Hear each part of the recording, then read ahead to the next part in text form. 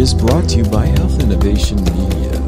Health Innovation Media brings your brand narrative alive via original or value-added, digitally curated thought leadership content for omni-channel distribution and engagement. Connect with us at www.popupstudio.productions. And welcome, everyone. I'm Greg Masters, Managing Director, Producer, Co-host of Pop Health Week. Joining me in the virtual studio is my partner, colleague, and lead co-host, Fred Goldstein, President of Accountable Health, LLC. On today's show, our guest is Caitlyn Tung, a fourth-year student at the University of Washington School of Pharmacy, also known as UW. Caitlyn received her undergraduate degree in biochemistry at UW, as well as a dual degree MBA. She has experience as a market analyst for a small consulting firm whose clients are smaller biotech companies. Caitlyn was also the AMCP Foundation Pfizer Managed Care Summer Intern at Cigna and Pfizer this past summer, where she learned a lot about the pharmaceutical industry and managed care. We discussed the role of analytics to improve the quality of care and outcomes for diabetic populations, her career trajectory, and the attractive role of the pharmacist innovating in the managed care space. So, Fred, with that introduction, over to you. Help us learn more about Caitlyn and her work in the space. Thanks so much, Greg. And Caitlyn, welcome to Pop Health Week. Thanks. I'm really excited to be here. Yeah, it's really a pleasure to get you on. Obviously, we met at the AMCP Nexus Forum, and you had this interesting poster up there. But before we get into the poster, why don't you give our audience a sense of your background? Yeah, so I grew up in San Jose, California, and moved to Seattle, Washington to complete my undergraduate degree at of Washington, and I'm still here doing my pharmacy doctorate degree, also at University of Washington School of Pharmacy. This is my last year. I'm doing rotations right now, and this is actually my fifth year in pharmacy school because I completed my dual degree MBA program in 2020. I met Fred while, this is a long story, but just to provide some context, I completed a 10-week internship through AMCP Foundation that was funded by Pfizer, and my site was at Cigna. Through this internship, I was assigned to do a capstone research project that turned into a poster presentation at AMCP Nexus. And while I was off getting some food, I walked back to my poster and saw Fred taking a picture of my poster. So I was just so honored and, happy to see someone actually appreciating my work. So I stopped him and thanked him for appreciating it. And that's why I'm here today. Well, that's great. Thanks for putting that in, Caitlyn. So why did you decide to go into pharmacy? Yeah, so both of my parents are in healthcare. My mom's a nurse and my dad is a clinical lab technician. And they've both worked at Kaiser Permanente for as long as I've lived, literally. So I've always just been surrounded by healthcare, and I wanted to do something that impacts patients, but kind of at a larger scale. So that's why I kind of got interested in managed care and industry. I do have some experience as an inpatient pharmacy intern, and I also worked at Safeway for a few years, but really just honed in on my interest in managed care and industry. So I've been pursuing those kinds of roles, and I'm actively applying for fellowships right now as well. That's great. And congratulations, by the way, on the MBA in combination with the PharmD. That's quite the accomplishment there. Yeah. Yes. So let's, as I was walking around, the hall, I walked by every one of the posters. I did every row, which was good. I got in a bunch of steps. So anyhow, when I saw yours and I thought, wow, this is on COVID, I'm doing some work around COVID. And this is showing some interesting stuff and really fascinating from a payer perspective. And your poster was called The Impact of COVID-19 on the Initiation of Statin Therapy in Persons with Diabetes and Implications for Star Rating Measures. So tell us, why did you pick that topic first, and what is sort of the significance of statins and diabetes? Yeah, so first off, we were given a few topics to work with, me and my preceptor, Christopher Powers, who is the main star ratings person at Cigna.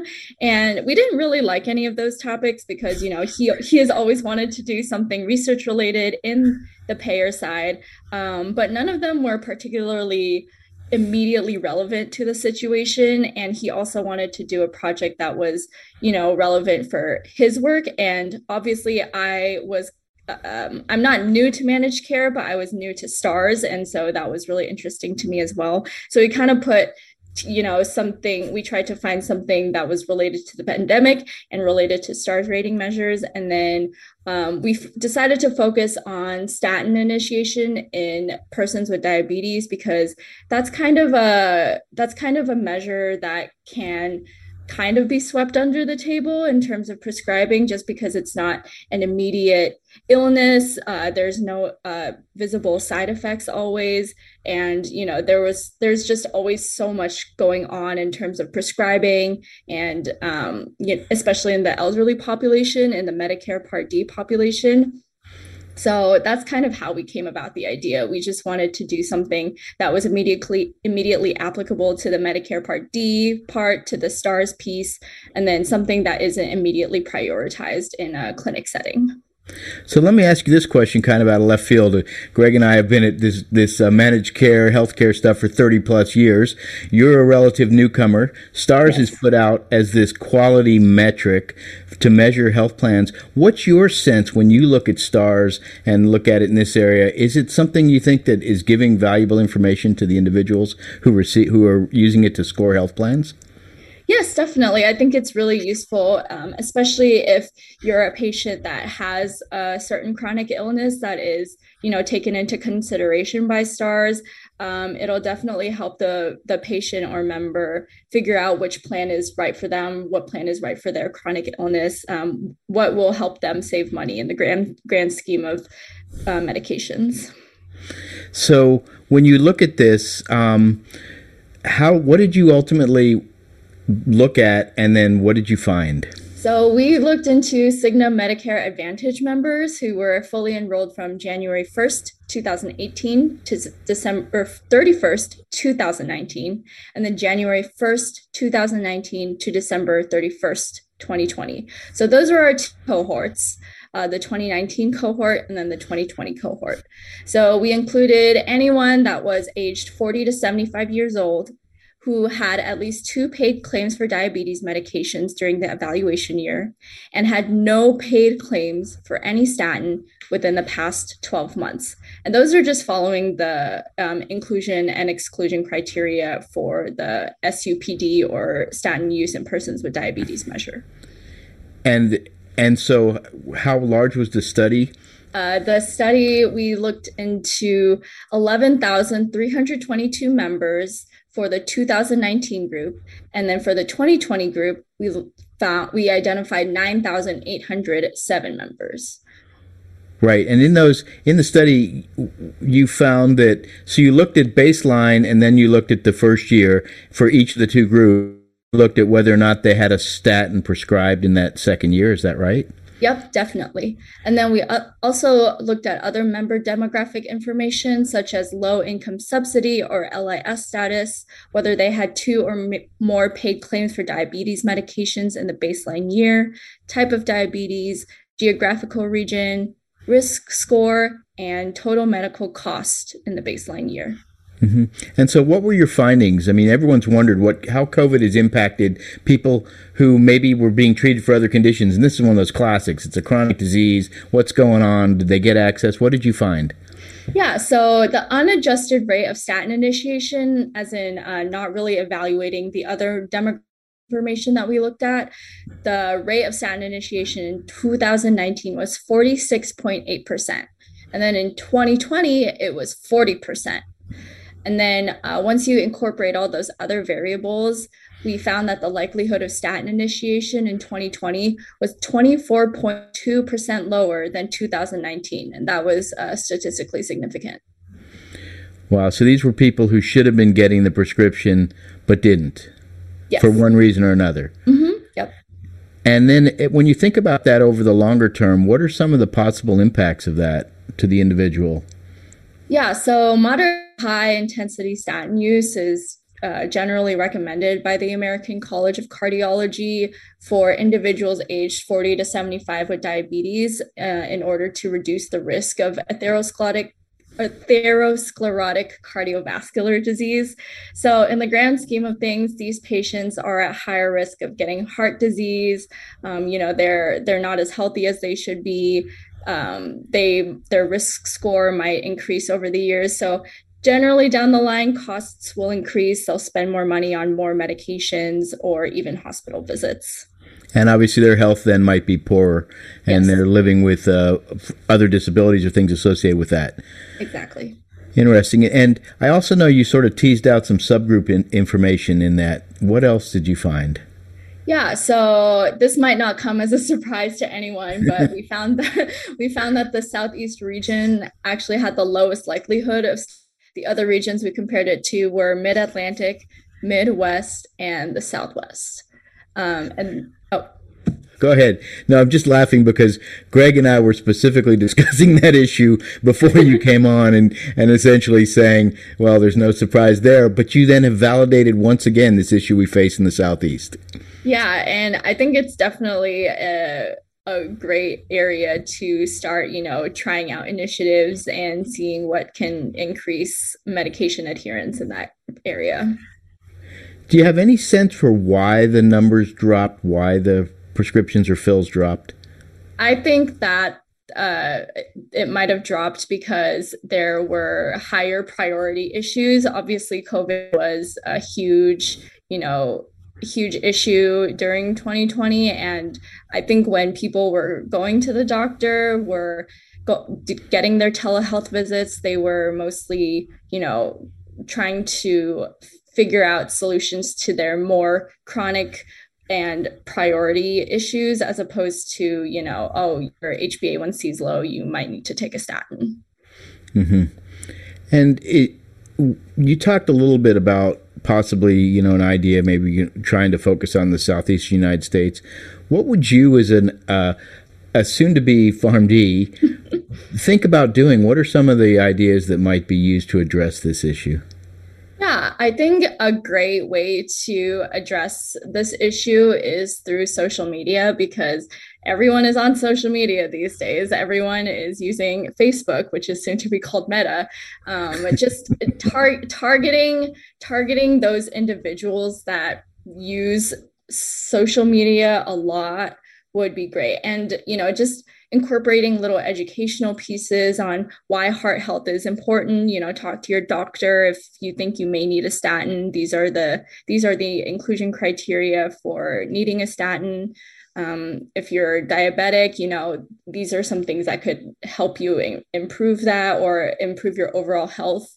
And then also, I think one thing that isn't adequate or isn't communicated enough to patients is we don't want to just solve the immediate problems. We want to help them get their overall health better. So just, trying to find some educational piece that'll remind them that down the road, what we're trying to do right now is going to help them live a better life, live a longer life, live a healthier and happier life.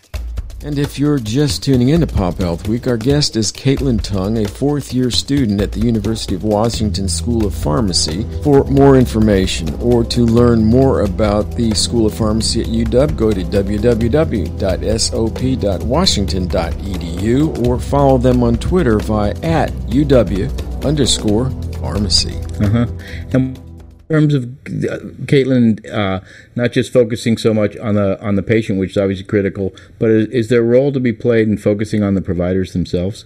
Oh, yes, definitely. Even just sending around my poster to the Southeast region prescribers and showing them look, you guys are falling behind all the other regions. You need to do something to catch up. That's definitely a good idea too.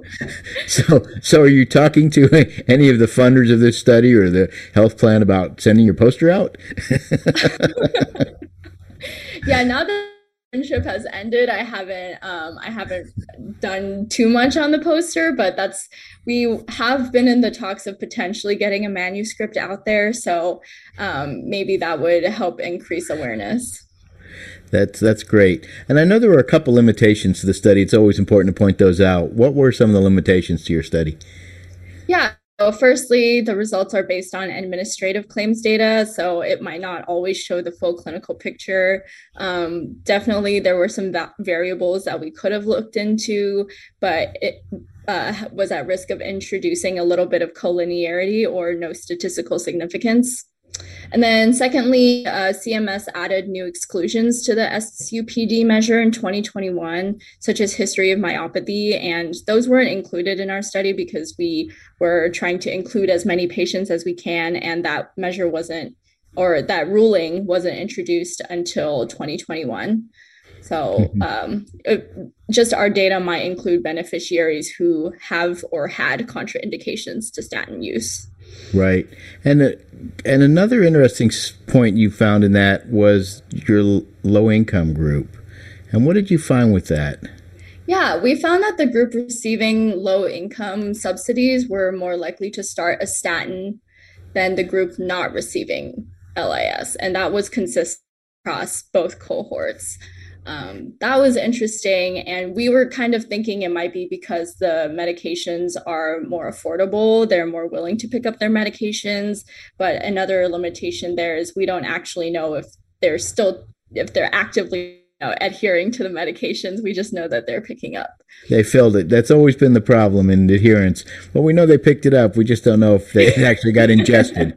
So definitely an issue. What else? What did this teach you? What did you learn it yourself? Yeah, I just wanted to mention one more interesting thing. Yeah, please go ahead. that was my favorite point actually that I meant to bring up. But it was, so we broke down the age into 3 buckets: younger than 65, so 40 to 65 years old, then 65 to 70 years old, and then 71 to 75 years old. That's the whole age that fits in the SUPD measure. And we found that middle group was actually more likely to start a statin than the younger than 65 or the 71 to 75 age group. And that was really shocking to both me and my preceptors, because like, if you're older, why aren't you just getting prescribed all the medications that you need?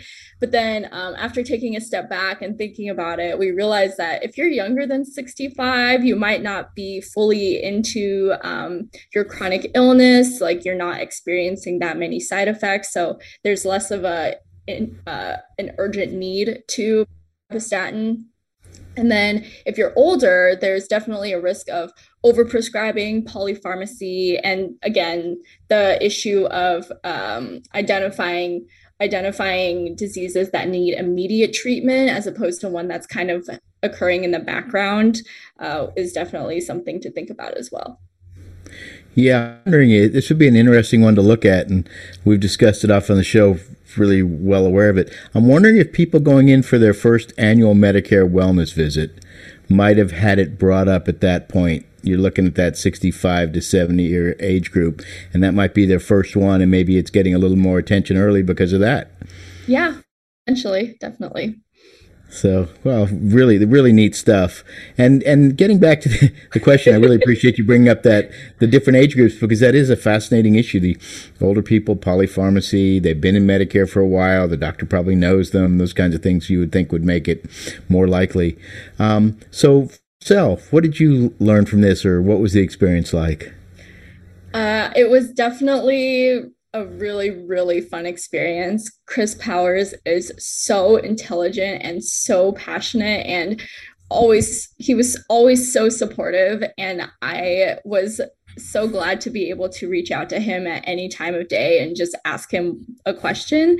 And also, he was really knowledgeable in SaaS software. So he was able to help me, figure out how to crunch the data, how to make it presentable and easily digestible. So I think my main takeaway from this was how to, this started as do a capstone research project. That's all I got.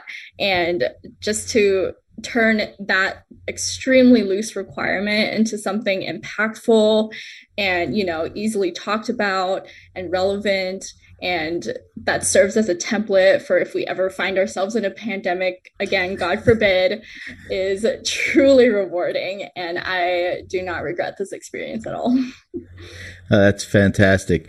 And I would assume if we looked at something like this, given the broad impact of the pandemic on the healthcare system, we'd probably find similar issues associated with other adherence measures or chronic disease management approaches. Have you thought some about that? Yes, I have. I would definitely think that the ones that are, either are dealing with chronic illnesses where, it's recommended but not mandated to prescribe a medication for that illness, those measures would definitely also probably see similar results. Mm-hmm. So, as you think about this too, talk about some of the ideas that educating patients or providers providing. What role could pharmacists play in improving this? Yeah, pharmacists play such an important role in this, and I feel like it's hard for patients and even providers to understand the role that we play. But we are able to, conduct this kind of research. One, study the impact of change in access, and the pharmacist would be able to effectively strategize and prioritize ways to provide healthcare to those who need it, especially in, like I was saying earlier, the event another health pandemic occurs. Mm-hmm. With your soon to completed PharmD, I guess is what you finish up maybe early next year, mid-year, or yes, I graduate June 2022. Well, congratulations. An early congratulations for a successful PharmD degree here. Thank you. That's just great. So now you've got this under your belt, the degree, you've got your poster, a unique study pandemic, you've worked a bit in Cigna. What do you plan to do with your degree? Where are you going next? Or what are your thoughts about that? Yeah, I am currently applying to industry fellowships. I have found that I really enjoyed designing the poster, designing the communication piece. So I've chosen the functional area. We'll see how that goes. I'm, like I was saying earlier, I'm currently doing a rotation. This one is work from home, so I'm lucky to be able to sit from the comfort of my home and take a break from rotations and talk to you today. But yeah, just applying to fellowships, hopefully that will land me a career in industry and I can continue to, do impactful research and find gaps in healthcare access. Wow. So you're thinking of going into sort of maybe the managed care side itself or something like that to do research within those organizations or another place? I was thinking more on the industry side. Yeah. Uh-huh. Mm-hmm. Got it. And are there any particular areas of healthcare, cardiac, some find most interesting or you plan to try to work in? Yeah, I have actually found that oncology is the most interesting for me at this point, just because I was doing a PowerPoint presentation on non-small cell lung cancer, and I realized that I had no idea how to read the NCCN guidelines. It was so complex and it was just super challenging for me to figure out, but also extremely fun. So going into the oncology space I feel would continue to challenge me. And it's such an exciting space to work in because there's always new drugs coming up in the pipeline.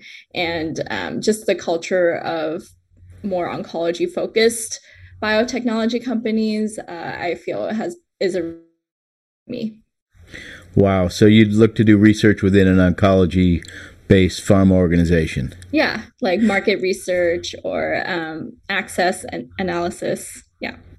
Oh, interesting. So you're more interested in what the outcomes might be or where you take this, et cetera, versus the actual research on the product, drugs themselves, things like that? Yeah, I think I really enjoyed working part-time as a market access analyst for a small consulting firm in San Diego. I think their work was really cool, like just, supporting a drug through launch and figuring out what services are needed to support a patient through their difficult oncology journey. That has been really interesting for me. So I would like to continue a career with that. Mm-hmm. You said you also, I guess this was through the AMCP Foundation? Yes, definitely. So how did that work and what was that experience? Yeah, so I was heavily involved in UW's local AMCP chapter. I participated in a few P&T competitions and, joined the ISPOR happy hours. And I came across the AMCP Foundation internships. And basically you apply, and I think specifically for this role, I had to submit like a sample and a small letter of intent, and then interviewed with the company, loved it, and got the role. And then when I went into it, I wasn't really sure what I was expecting, but I absolutely loved managed care. I loved working for Cigna. They are so sweet and really supportive, and anything I wanted to learn, they would just be like, okay, here, go attend this meeting, learn about this. And they also gave me, and I mostly worked in Medicare, but I had an opportunity to experience the commercial side of the company, and that was also really interesting. And then on the Pfizer side, I had one mentor, Eric Carta. He was so good. He was like, what do you need to learn about industry? Let me walk you through everything. He's a medical outcome specialist, so he's really knowledgeable about, account management and managed markets. So overall, it was just such a rewarding experience. I have never learned so much in 10 weeks, which is funny to say because I went to pharmacy school for 5 years. That's amazing. And just a quick comment. We have about a minute left or so here. What were your thoughts of AMTP Nexus? Oh, it was so fun. Obviously, number one thing was meet you and getting the opportunity to record this podcast. No, I promise it has been on my bucket list. I am so excited to be here. And then just, networking and getting to meet all my fellow interns, the MCP Foundation interns in person. That was really great. And then also meeting my Cigna preceptor in person, just meeting everybody in person was the best part. Yeah, I think that in-person thing was really unbelievable. So that was just great. Well, Caitlyn, I want to thank you so much for coming on Pop Health Week and discussing your study, and I wish you much success in your future endeavors. Thanks, Fred. It was great being here. And back to you, Greg. And thank you, Fred. That is the last word for today's broadcast. I want to thank Caitlyn Tung, a fourth-year student at University of Washington School of Pharmacy, for her time and insights today. For more information or to learn more about the School of Pharmacy at UW, go to www.sop.washington.edu or follow them on Twitter via @UW_pharmacy.